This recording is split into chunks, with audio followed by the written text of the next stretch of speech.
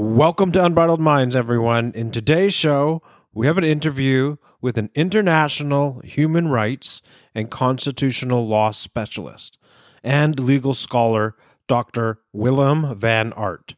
He has a new book coming out called COVID-19 Lawlessness. It's currently available on Kindle and will be available on paperback on November 25th. We have a good chat and cover some topics on the mishandlings and human rights violations that happened during COVID. Some of the topics include how state officials utilized an illicit state of emergency as a government technique rather than an exceptional temporary measure, how COVID-19 legal paternalism unlawfully infringed on the individual's right to medical self-determination by coercing citizens into medical experimentations without free and informed consent, and how we as everyday citizens can arm ourselves with knowledge about our God-given rights to fight back at tyrannical cucks who want to control you. When is enough for the average day sheeple schmucks? Until then, there are people fighting for your rights and are on your side. Hit it.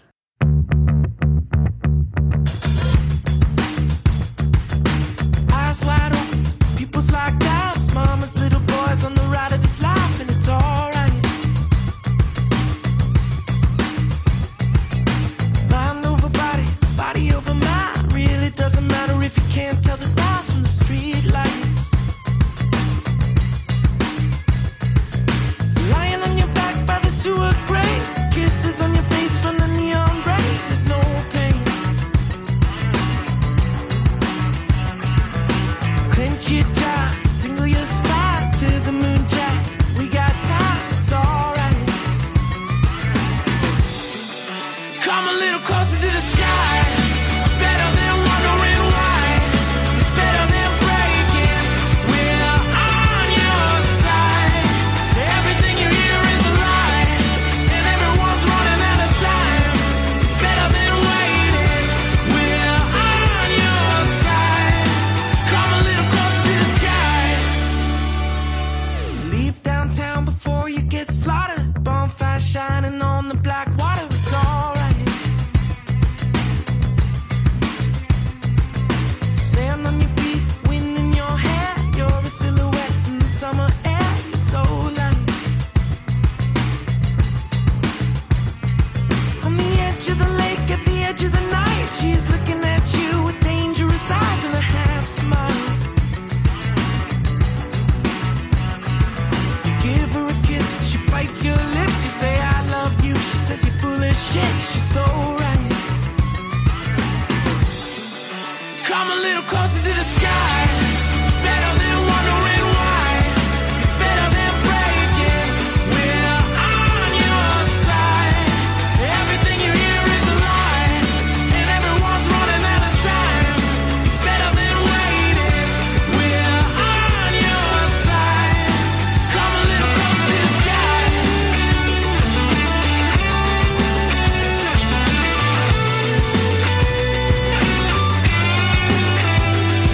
Tell me everyone with a plan is on something, and everyone falling in love is lonely. It's alright. Come a little closer to Tick-tock, tick-tock. It's about that time to unbridle your mind. Okay, so if you didn't listen to the last show, I had a really good episode with Q-Wake and hoodies. I got my hoodie in the mail, and it's a personalized hoodie. It came really fast, and it's super good quality. I'm actually wearing it right now. And even though I've gotten my hoodie from purchasing this NFT, I'm still going to get holder rewards and for continuing to hold this NFT. And again, a really cool project being built on Sologenic, a decentralized marketplace, and hopefully soon some tokenized stock trading on the XRP ledger. Maybe that's why Nancy Pelosi wants to retire, because her illegal stock trading days will be over when we, the people, demand transparency. So for our last show, just a couple shout outs for cities. In third place for listen, we got Seattle, Washington. In second, or actually we have a tie, for third place, Seattle, Washington, Calgary, Alberta, and Dallas, Texas. And then second place, Atlanta, Georgia, and in first, Chicago, Illinois, same area where our guest is on today's show as well. Okay, and I want to give a few country shout-outs. We've had some interesting countries from all over the world, but I want to give a few shout-outs to Georgia, Guatemala, Barbados, Belgium, Egypt, Mexico, and Finland. Thank you to everyone tuning in around the world. So really good chat with Dr. Van Aert. Take a listen to what he says and what laws and rights that we have that can be used to fight back as we talk about COVID lawlessness and the chaos that has ruined countless lives, brought to you by compromised politicians, fake news, unelected so-called leaders like Bill Gates, who loves to visit Epstein Island, and Uncle Nazi Schwab, and criminal CEOs who enforced experimental vaccines on their employees and tried to help install global control over your life. Enjoy. Okay, so for this part of the show, we're sitting down with Dr. Willem Van Aert, and he's got a book coming out on November 25th called COVID Lawlessness. And, all our listeners from all around the world, you've heard my story through COVID, and you've heard many of the other guests and other people with their stories as well. So I think this conversation and this book is going to be perfect for the show.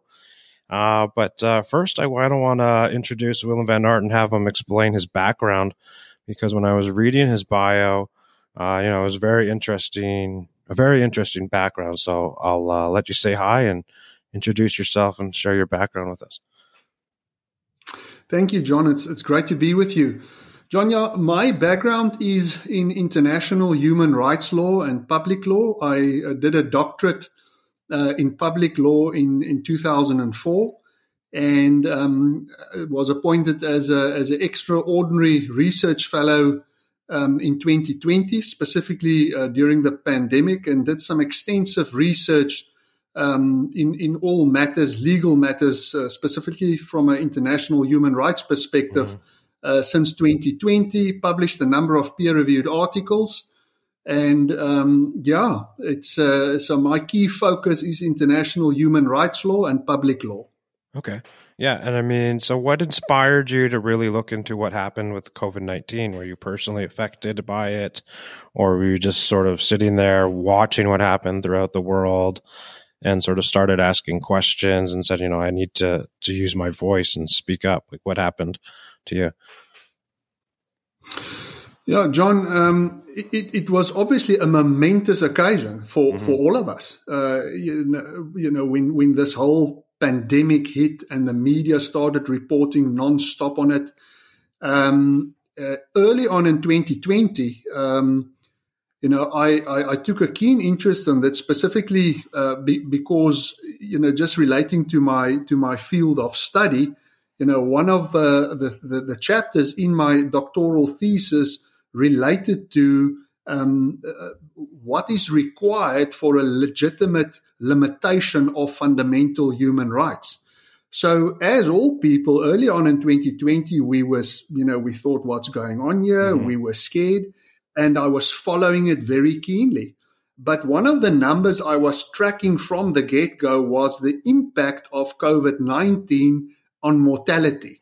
Because one of the key elements in international human rights law is the principle of proportionality. If you want to limit fundamental human rights, you need to take proportional action. And one thing that I realized and saw very early on is that the numbers that they were claiming were simply not in the official data.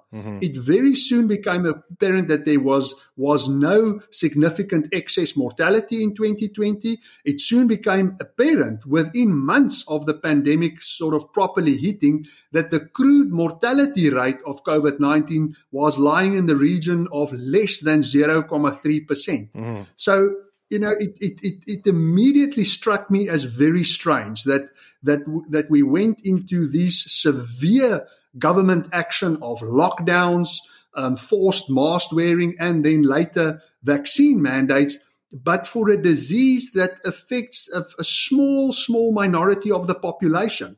This was just not in line with accepted international human rights norms, and specifically peremptory norms.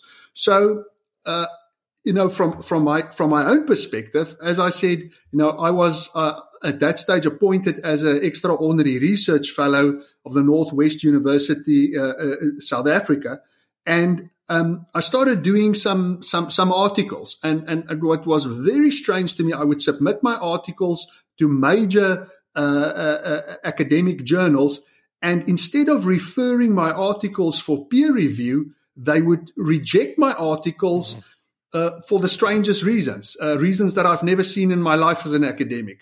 One being that what I was saying is going against the official government narrative. Yeah. The other saying that all of a sudden our journal is full. And then, other instances, they would come back to me and say, very well written article, very well motivated. We cannot publish something on this topic. Can you please send us an article on a different topic? So, I must say that happened with major journals, some lesser known open access journals, peer reviewed articles, and I was able to place some of them. And in South Africa, some major journals, attorneys' journals published my articles.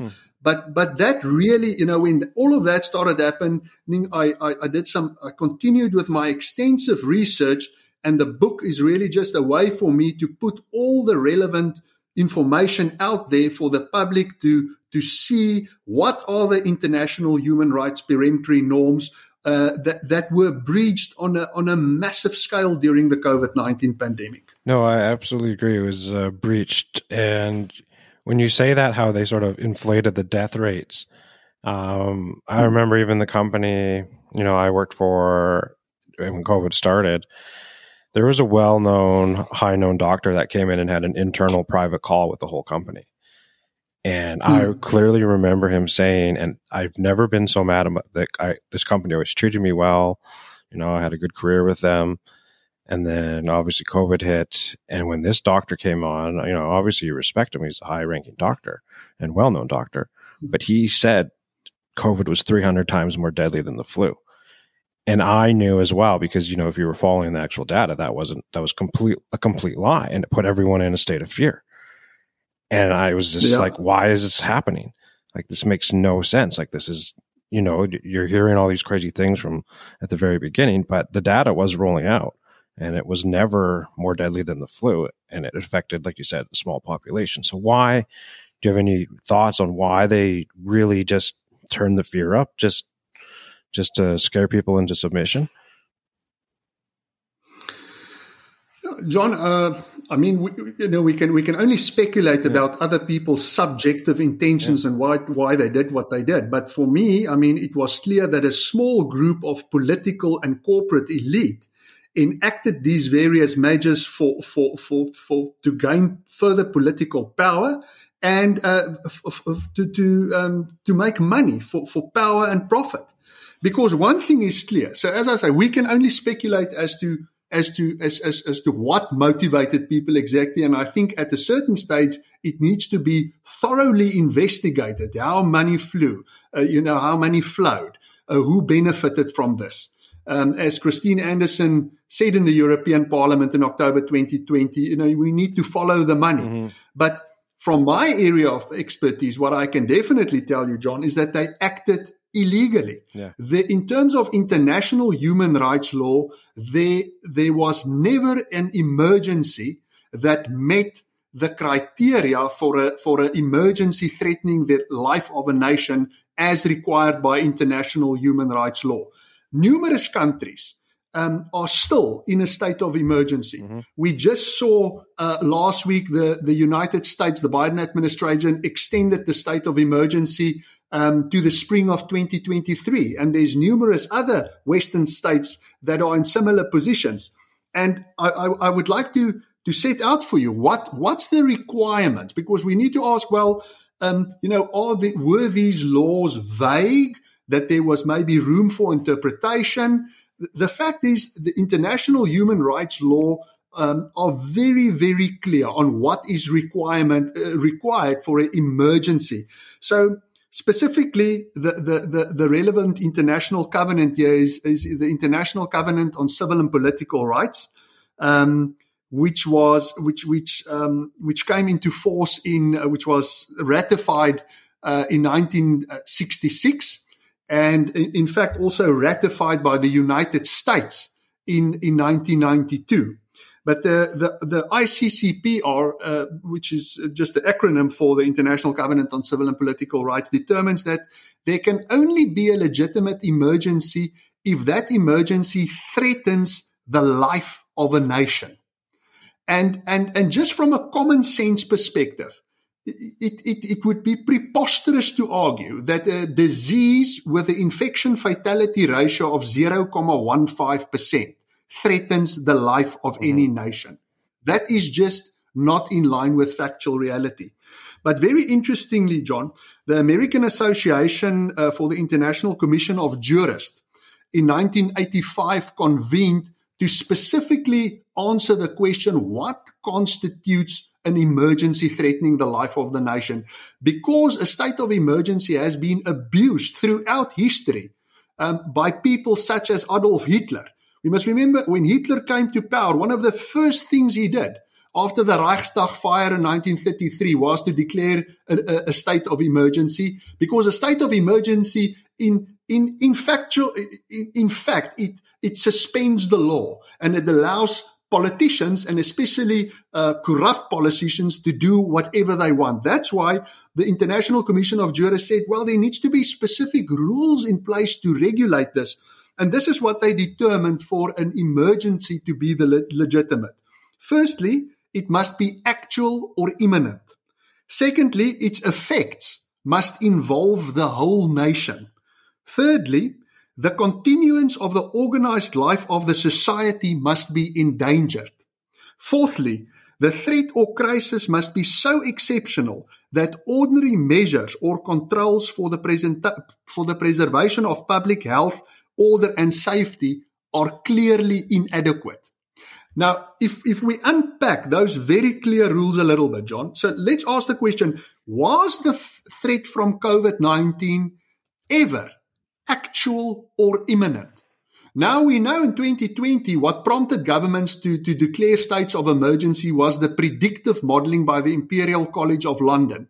That predictive modeling predicted that there will be 2 million deaths in the United States by the end of 2020, 500,000 deaths in the UK by the end of 2020, and 300,000 deaths in South Africa by the end of 2020. What in actual reality transpired was in the US, there were just over 300,000 deaths, so not 2 million. Mm-hmm. In a country like South Africa, where they predicted 300,000 deaths, there were less than 28,500 deaths. Mm-hmm. So those predictions were woefully inaccurate and wrong. Mm-hmm. On top of that, John, we all know that they changed the definitions. They changed the definitions of dying from COVID to dying with COVID. And we had the absurd position where somebody would get shot through the head, but yet he would be classified as a COVID death. Yep. So now you must know all these numbers I've just quoted that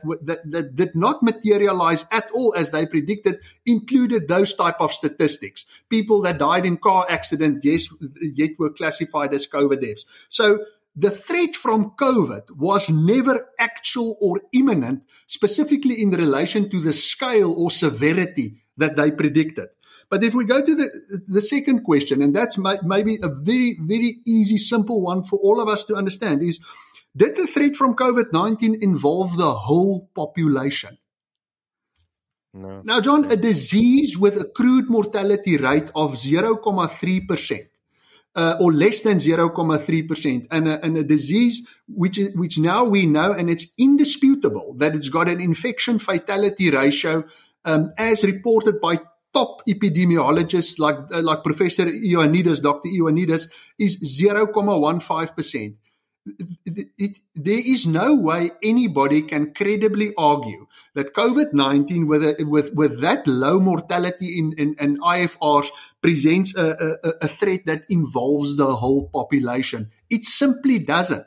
It affects a very, very small minority of the population, and there's ample other ways to protect that portion of the population. And then if we go to the third one, was the continuance of the organized life of the community threatened by COVID-19? So, and if we think of a society, John, we must now think of all elements of society. So, I mean, you've got armed forces, you've got national security forces, you've got public health, you've got waterworks. There's 10 or 20 or 30 different elements to a society. So was all of that at any stage threatened by COVID-19? And the answer is obviously it was never threatened. I mean, COVID-19, at one stage, it was feared that it would affect the ICU capacity, which isn't even the whole health system. But even that turned out not to be true. We all remember what happened with a Javits Center in New York, where they rigged it out for additional hospital beds, and the comfort ship that was sent to New York, it was never used. So even the ICU capacity threat, which is by no stretch of the imagination a threat to the continued organized life of society, never even materialized. And then fourthly, the Siracusa Principles determines that we must answer the question, was the COVID-19 crisis so exceptional that normal measures of public health and safety were plainly inadequate? And again there, John, that's simply not the case. We all know that, as set out in the Barrington Declaration, another option was a protect the vulnerable approach. We know now that ivermectin was an extremely effective and safe prophylactic, and with enormous success in countries like India, specifically the Uttar Pradesh province. So as you can say, in terms of international law and the Siracusa Principles, COVID-19 never ever represented emergency threatening the life of a nation, and therefore all these emergency declarations are illegal and unlawful in terms of international human rights law. But very important, John, even if we accept, and we've now just established, and your listeners are so welcome to verify and check all of these things. All this is publicly available information. You can go and Google International Covenant on Civil and Political Rights. Go and look at Article 4 specifically. You can Google the Siracusa Principles. All of it's publicly available information, and say what they say there in terms of emergency declarations. But even if there was an emergency, and we now established beyond the shadow of the doubt that there never was an emergency, international human rights law specifically determines that there are certain rights that are so sacrosanct that they can never, ever be violated, not even during an emergency threatening the life of the nation. Therefore, Article 4.2 of the International Covenant on Civil and Political Rights determines that certain rights may never, ever be derogated from, not even during an emergency threatening the life of the nation. And one of those rights is the right to be free from medical experimentation without coercion and without free and informed consent, which was violated on a grand scale in the Western democracies like the United States, Canada, and Europe during the COVID-19 pandemic. And these rules, we must remember, John, were put in place in a post-World War II environment to prevent the medical atrocities committed by Adolf Hitler and the Nazis from recurring. Yet here we are, less than 80 years later, and we are again violating sacrosanct principles of bodily autonomy, which in my view, John, if people were aware of their sacred fundamental rights that can never ever be violated, this should not have occurred. There should have been a much stronger pushback to governments that implemented these illegal and unlawful mandates. That is a grave contravention of international human rights law. Yeah, no, I agree. I've talked about that so much. I went through the whole I decided not to get the jab just because the level of coercion, because of the lies. So, I mean, I totally understand what you're saying, but then you got to start asking the questions and you start going, okay, so it wasn't that deadly, but why such an amount of coercion? Why did they put such a heavy emphasis on you can't participate in society, or the bribing with lotteries, free meals, free beer? It was pressure to not be a part of society, to lose your job. A lot of people lost their jobs in New York. Now people are getting rehired back, thankfully, and they're getting their pay back. But what happened to them was completely wrong. And this happened a lot in Canada as well. And, I got locked out of my industry. I don't even know if, right to this day, I know they started it, but I'm not too sure if they rescinded the fact that you still have to get the jab. But when I was looking for work, it was right on their qualifications, be COVID-19 jabbed. Yes. And I'm like, how is this even lawful? Like, I didn't apply for jobs because I was like, I can't apply for this job. They're putting it right on there. Like that I have to have a COVID-19 jab, which is completely unlawful. Like, you can't do that. It's a violation of everyone's private health information. Like, you can't ask and you can't demand it. So, I mean, that was just my experience. But then people died from taking this jab. People have been permanently injured from taking this jab. And they just continue to gaslight us, politicians and the media. They don't stop. Like, they just keep taking it to the next level. And that's why, I felt, John, that that's so important to educate people with regards to their sacrosanct, inviolable rights, because people need to know that the rule of law are on their side. These politicians and corporate leaders that's getting on their soapboxes and getting on their moral high horses and demanding you to get an experimental vaccine, they are breaking the law. They are positioning it to make people that's not taking the vaccine to feel that somehow they are doing something wrong. They're not. They are standing firm on their God-given, inviolable, fundamental human rights. They have a right to bodily integrity that can never, ever be violated by any government. And one thing that's very important, John, because during the COVID-19 pandemic, there was almost a shift in the political arena where political leaders were preaching the totally false narrative that fundamental human rights is something that you earn through good behavior, which is simply not true. Nobody grants you rights. You have rights. You have inviolable rights. You've got a right to life. You've got a right to freedom of speech. You've got a right to freedom of movement. You've got a right to bodily integrity that no one can ever take away from you. That is, you've got those rights because you were created in the image of God.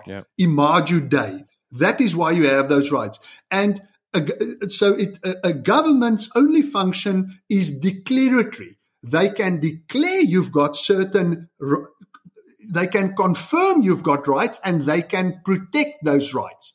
But they can't grant you rights or take away rights. That is just not in line with a natural law and the law of God.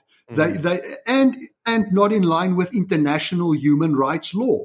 International human rights law that was implemented post the Second World War specifically determines that rights are inviolable. It's part of who you are. It's not something a government grant and can take away, which is what they've been professing for the last 3 years. Well, even the WEF, they openly say you're not going to have rights, you're not going to have free will anymore. They openly say this stuff. And then when you talk about it in person, people think you're crazy, but I'm like, okay, just because maybe it's not on the news all the time, I mean, you have to go out and sort of seek those videos, but you can hear what they're saying. And then when you kind of connect the dots between COVID and, almost 3 years later, it's kind of like, how did some people not see this? And how have some people not still seen it? Like, there are still some people living in crazy amounts of fear, walking around outside in masks. And it's like, man, how much more can you show these people? Like, I've gone from hating people telling me to wear a mask to now I kind of feel sorry for some of these people. I kind of shake my head, but I'm starting to feel sorry for them. I'm like, what more do they need, like, to move on with their life, after COVID? But you said something about Adolf Hitler as well, and I've called these things many times Nazi-style vax passes. And in your book, I know you have a subject about the similarities. Why don't you explain some of that? Because I think some people, you said it's 80 years ago, but I mean, I didn't live through it, and, I don't have a ton of, you didn't experience it. So I think some people have maybe missed the fact that this was a Nazi-style vax pass because they were scared for their safety and they let it happen. But, explain the similarities.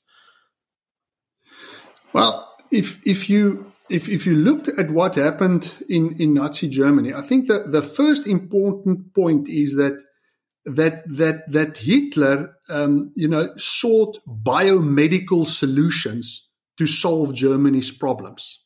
That's why he had the eugenics program. And in terms of the Nazi party, which was absolutely obsessed with health. I mean, even the swastika is the meaning behind the swastika is of health and well-being. But their whole system is based on what's termed biomedical collectivism. And what that means is you are not entitled to make your own medical decisions. And in fact, according to that political philosophy, you are not competent to make your own medical decisions, and therefore you need a paternalistic state to help you make decisions. So they blur the line between what is private health decisions and what is the decisions that's forced on you by the state. I can read you some interesting slogans. These are real Nazi era slogans that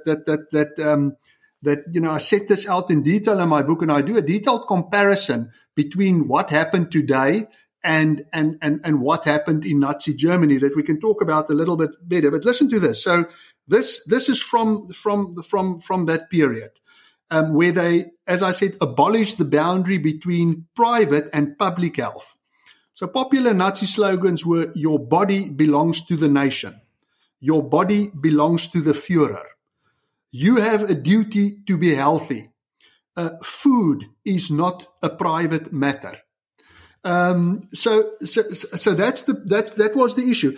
And people thought, we somehow, and I also had this misconception before I started doing specifically research on this chapter. So we've got this idea that there was this madman that came to power in Germany in 1933, and he dominated everybody, and nobody liked him, and they were just all forced. The whole German population were just forced to do whatever he said. That's basically, what our recollection of that period was. And then the Allies came and they liberated Germany and all the good people of Germany. But that's not the factual reality. Hitler was immensely popular. His policies was immensely popular. Hitler, in fact, could not have come to power if the rich German industrialists just didn't back him on the eve of 1933. He was put into power by the richest German companies of the time. Very famous Nazi collaborators were companies such as U.S. companies such as IBM, Ford. In Germany, it was Bertelsmann, the communications experts. So you had a situation where Hitler was extremely popular. He had the support from the rich German industrialists. And another interesting example, that the Nazi uniforms were designed by Hugo Boss. The Nazis were cool. The majority of the population loved them. If you go and look, for instance, all the universities in Germany at the time signed a pledge supporting Hitler in his various policies. The most eminent medical doctors, philosophers, lawyers, all, committed their unwavered support so his policies was extremely popular and fueled by mass propaganda during that time swept the population along. And then we ended up with the atrocities that happened during the 1930s and 40s. That is why it's so important, John, that we've got the ability to question things, to learn from history so that we don't repeat the same mistakes that's been made. But to come back to your question, the essence of the similarities between what happened in COVID-19 and the German era biomedical atrocities is the fact that is this whole notion of biomedical collectivism. You don't have the right to decide what gets put into your body. The state or the public, it's a form of legal moralism. The society will tell you what's good for you and not good for you, which is in complete violation and against the norm set out in international human rights law. Yeah, no, it's completely backwards. When you talk about the similarities of the Nazis, like it kind of reminds me like what you see in Canada even right now, where they're trying to push this bill where if you're mentally ill, depressed, and then even extend it to minors they don't even need parental consent, where they can potentially kill themselves with the help of the state, of the government. Like, it just seems almost very similar when you see what happened with COVID, and now they want to sort of this whole idea of who can die, when they should die. It's sort of reminding me even more of what the Nazis did, because that was sort of something they did as well, as they started killing the mentally ill, autistic people. They started, the weaker people in society. Like, it sounds crazy, but it kind of looks like that's what's happening in Canada to me. And even they do it with the veterans. If they call in looking for help, they suggest suicide. Like kill yourself. Like, it makes no sense. And it's something a Nazi seems like would do. Like, I don't know. Well, look, in terms of their eugenic programs, what you're saying is 100% correct. I mean, they had these committees, or if you will, courts set up in Germany, of I think it was 2 doctors and a lawyer that, could decide on forcibly sterilizing people that they deemed biologically inferior. And as you say, many people, Germans, were killed in their euthanasia programs. So it is extremely concerning to see that some of those, same principles in terms of not allowing people to make their own decisions of their own, of bodily autonomy, in terms of, forcibly through mandates, forcing people to take COVID vaccines. It's extremely concerning that that's recurring. Yeah, it's a very slippery slope. And I think that's why, when COVID started, I had no problem speaking out and saying, I'm not wearing a mask, or rebelled as much as possible, because I was like, this is going to be a slippery slope. And a lot of people got pretty angry that I wouldn't wear a mask. And a lot of people got angry I didn't get the jab. And then, it keeps going. And now here we are 3 years later. But it seems a little bit different. Like, they seem to be threatening everyone right now in Canada anyway with, we're going to bring back the mask. We're going to bring back the mandates if you don't get the jab, if you don't do it on your own. But some people are raising the question, are some of the governments all bark, no bite right now? Like, are they sort of realizing maybe they've crossed a line, or you know what I mean? Like, it just seems like they're putting the pressure on, but they're not really mandating it. But it's like they want it, but they're not. Well, John, I mean, that's why it's fantastic that people like you and your show are bringing people's rights to their attention, that they know they can say no to this.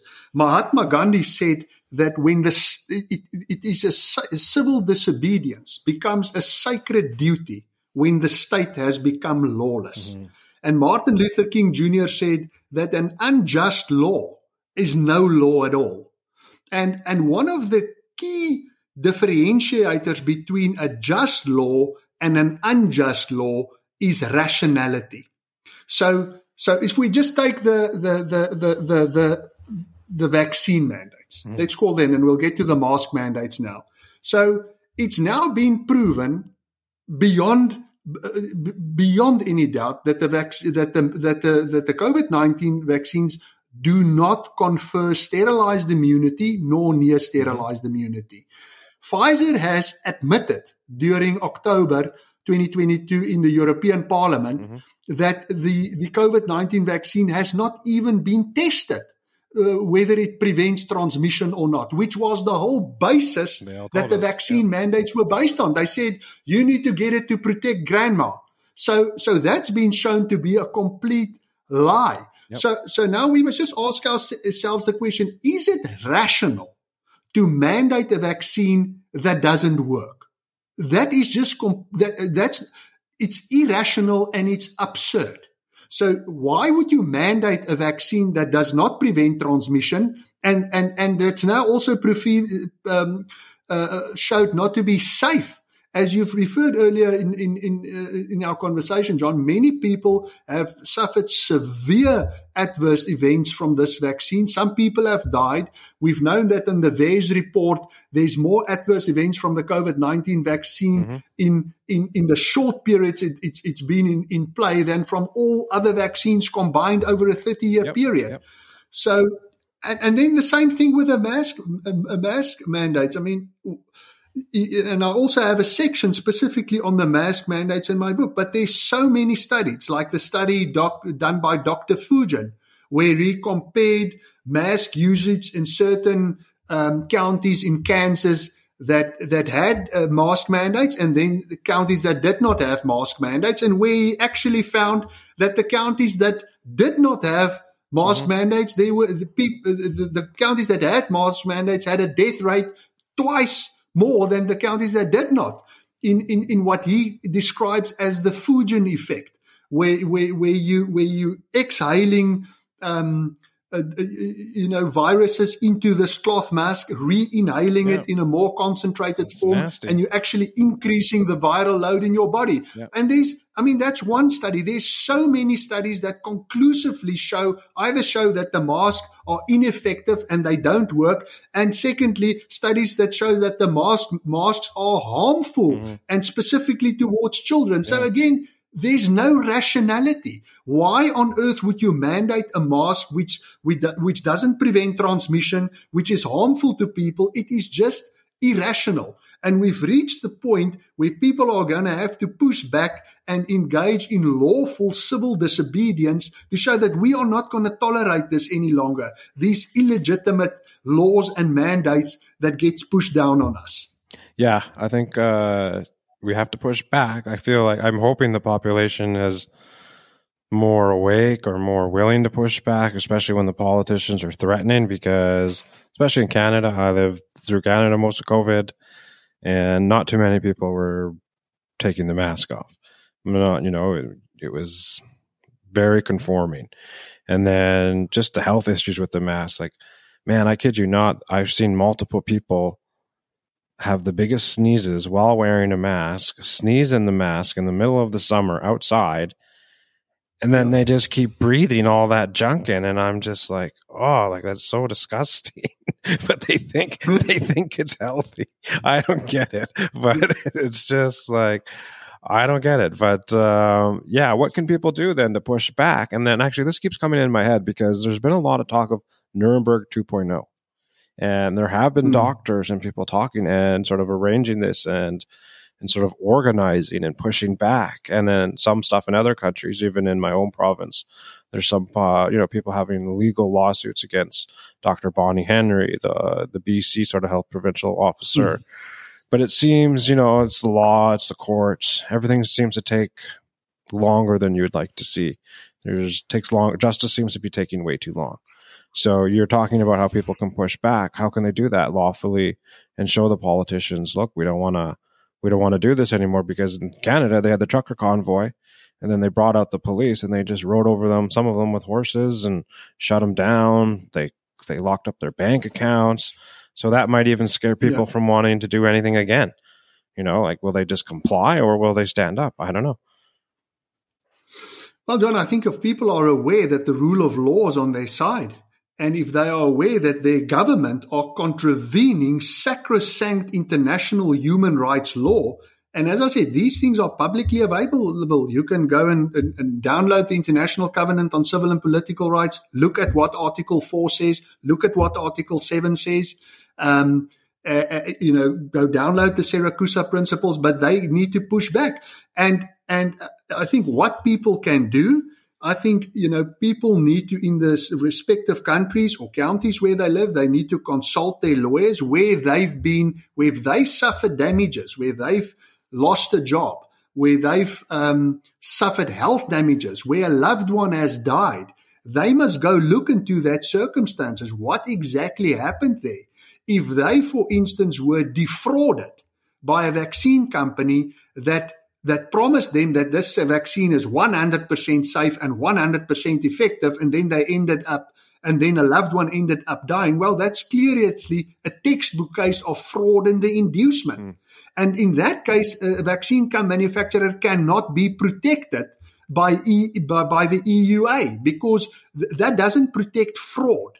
I mean, to put it, and there's different levels of coercion, John. But if a conman sells you a rare blue diamond, or what you think is a rare blue diamond, but it turns out it's a piece of worthless blue glass, there was no consent. There was no informed consent on your part to buy a piece of junk. So people that were defrauded and that were misled, they've got a legal case, and they would need to sit with their legal representatives and sue these people that induced them and fraudulently induced them to take medical procedures and the same applies to public figures who made themselves guilty of such offences. But maybe just coming back to your other observation in terms of a Nuremberg 2.0. Clearly, John, in the past 3 years, gross violations of human rights, international human rights laws occurs, and we're going to have to, at some stage, deal judiciously with this to ensure that justice gets served. Surely the victims of these bad policies are entitled to justice. And there's a very interesting document. It's called the Joyner-Orentlicher Principles on dealing with the past, that sets out a whole procedure on how to deal with the past and what are the rights of victims. And, I can quickly take you through them. So firstly, there's a right to know. The right of victims, their families, and the public at large to know the truth, and the duty of the state to conserve remembrance. We need to understand, these comments made by Christine Anderson, we need to follow the money. We need to understand who benefited from this, who made money, who profited from this COVID-19 at the expense of ordinary people. While ordinary people's fundamental human rights were trampled on, there were a small group of people that enriched themselves at the expense of others. Yeah. And then the right to justice, the right of victims to a fair legal remedy, and the duty of the state to investigate, indict, and duly punish the criminals. People need to be clear that the laws, sacrosanct laws, were contravened during COVID-19, and there needs to be proper forensic investigation to understand why this occurred, who did it, and these people that contravened this needs to be punished. If we say we are serious about the rule of law and about a world that adheres to the rule of law, this needs to happen. And then also these victims, John, frankly, like yourself, who you've said lost your job because of vaccine mandates, need to be compensated. People who've suffered losses because they've lost employment, people whose loved ones have died and now no longer have a breadwinner in the house, they need to be compensated by the governments who contravened their international human rights obligations. And then, fourthly, there need to be a guarantee of non-recurrence. We need to understand exactly what happened here, and measures need to be put in place to prevent this from happening again. One of the key drivers of this pandemic and the abuses behind this was monopoly capital. Monopoly capital that had a monopoly over the media industry, that had a monopoly over the pharmaceutical industry, that had frankly, they were one of the key things that allowed these abuses to take place. And we maybe going to have to look at much stronger anti-competition laws, thresholds that certain companies cannot have a more than, for instance, a 5% market share globally. As we know, a company like Google has got a more than a 95% global market share. That's why they were in a position to control the flow of information so effectively during the pandemic, to the detriment of truth and objective public debate. So these are all things that needs to be looked at, John, to ensure that does not recur. Well, I mean, when you talk about the money, it was goes over a lot of people's head. It was the greatest wealth transfer we've seen in a long time during COVID. And, Bill Gates got really rich. Dr. Fauci's really rich. A lot of politicians, their wealth went up. And there's been conspiracies within Canada, sort of wondering even if Justin Trudeau has financial links and ties to a company called Aquitas Pharmaceuticals based outside of Vancouver, which possibly makes nanotechnology, which is a bit of a questionable ingredient in the vaccine. So is that why he's pushed it so hard? Is that why he's committed to buying millions upon millions of vaccines? And now, thankfully, demand has died down. They're actually starting to throw them out, but we all paid for them. And did he profit from it while he did it? And then you talked about the European leaders. How many of them have been busted? They didn't even take the jab. They didn't take it. They had fake vaccine cards. They got busted. They got caught. They didn't want it. Was it Moderna? I forget what CEO, but he openly said, no, it's too dangerous. I can't take it. Like, I have, responsibilities. I can't take it. Like, they've said it right out loud. Yeah. And the thing is, John, you raise such valid points, and the fact is, the people have got a right to know. Yeah. I mean, if in a world where we need total transparency, let's say the allegation you just mentioned against Justin Trudeau, surely he should have no problem to open up everything for an independent forensic investigation into all his affairs, to look at these things that are now alleged, did it take place or didn't it take place?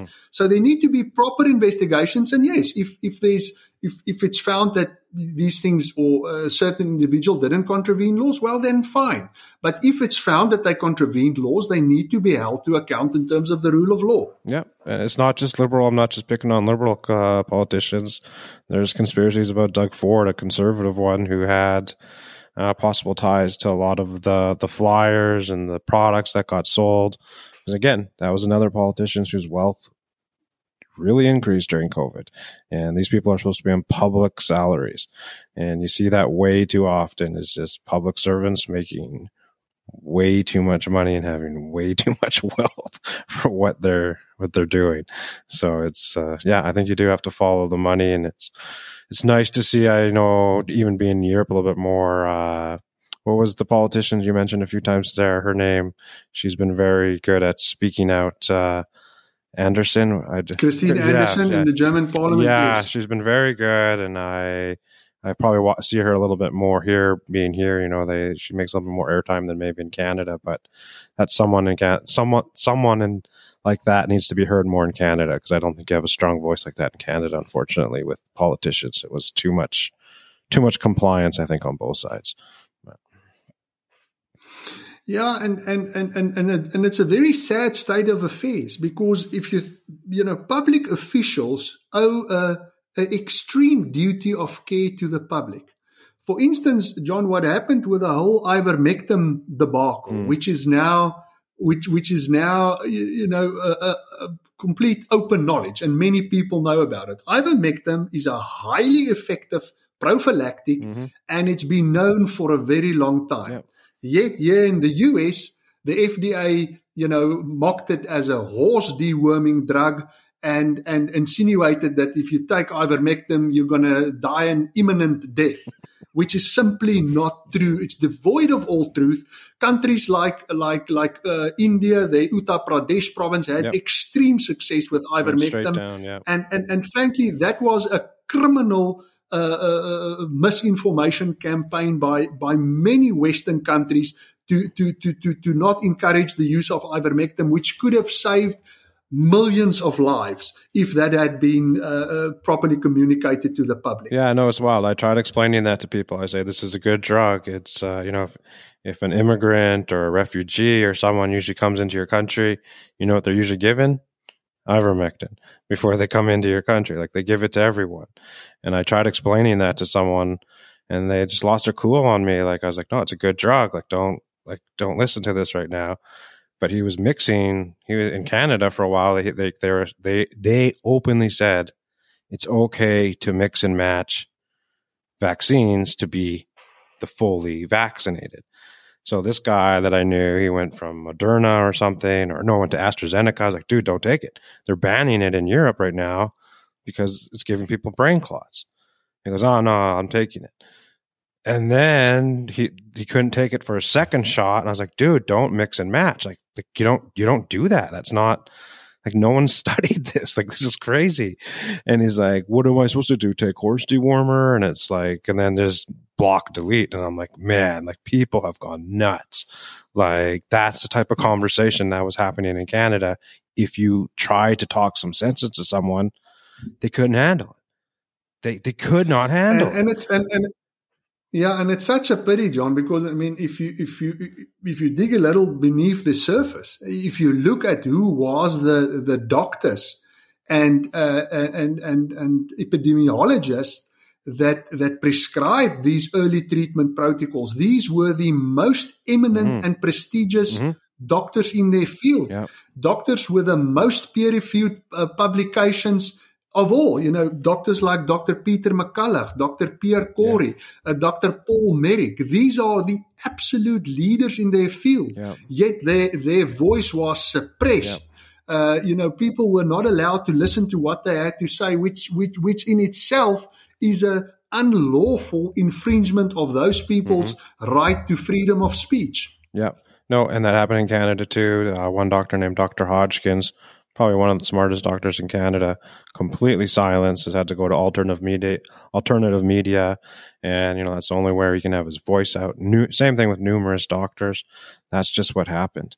And yeah, it's just crazy. And then I've even heard from other social media people that the children of some of these doctors or health officials that were up on stage, in front of the media or politicians, I forget what the story was. I can't confirm the story, but it sounded true. It was coming from a reasonable person that I follow on social media. And he was saying the child of one of these prominent figures in BC, I think it was, in my home province, British Columbia, was saying at home, the parent was like, this is ridiculous.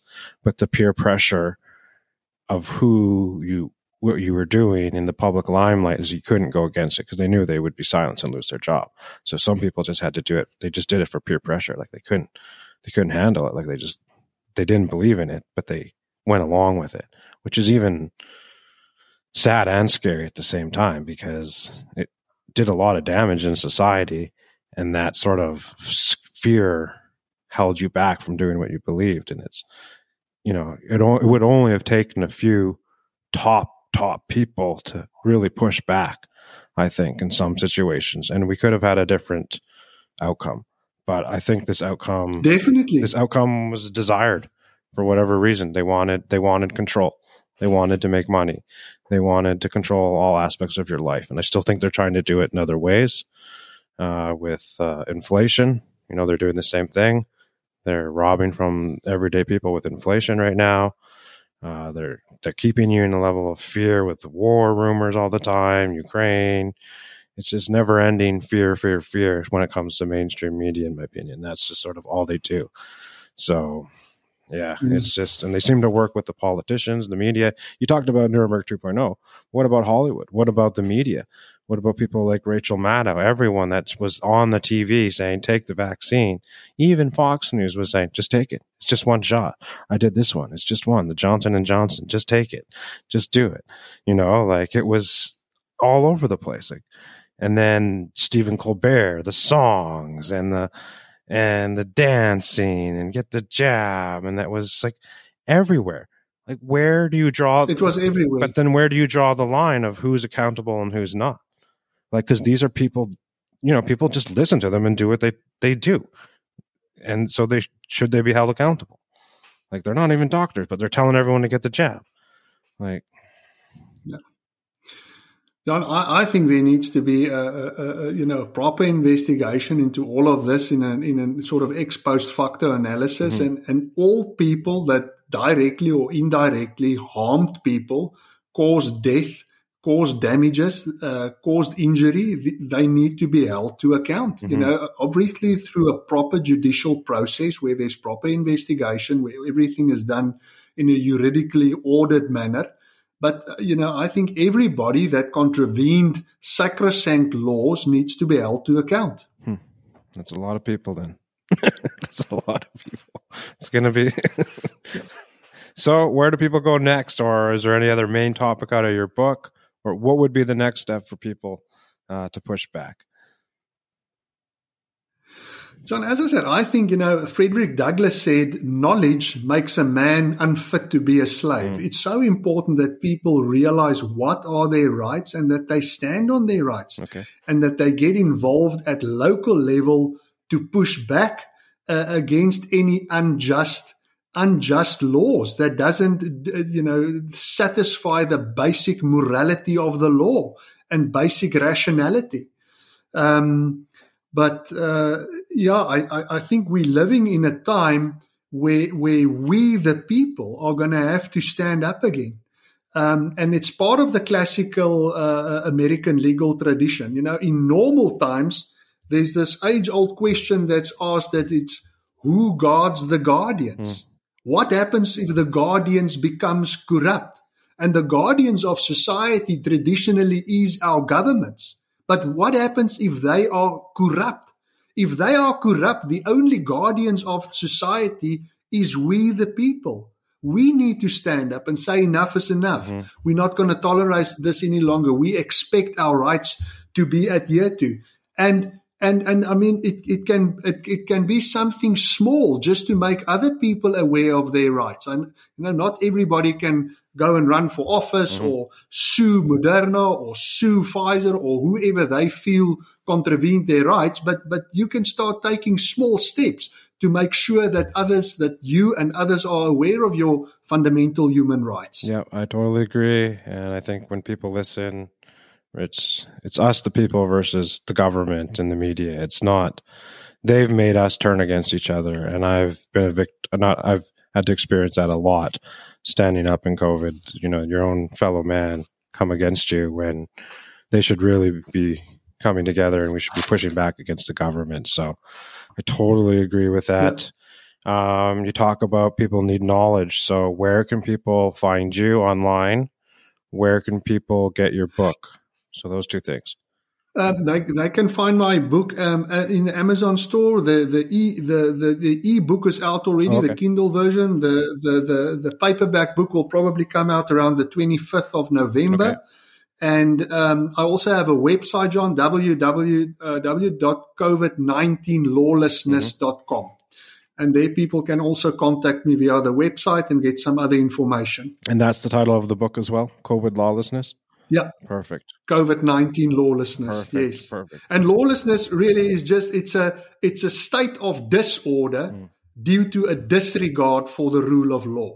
And I don't think anybody would disagree that in 2020, the world is in a state of disorder. I totally agree.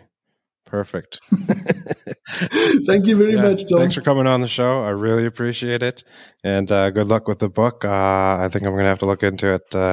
You know what you're talking about, and it sounds pretty interesting. So I appreciate you coming on the show. Thank you, John. Thank you for having me. See ya. Bye-bye. Today, I leave you with a quote from Adam Smith. Mercy to the guilty is cruelty to the innocent. Unbridled Minds out.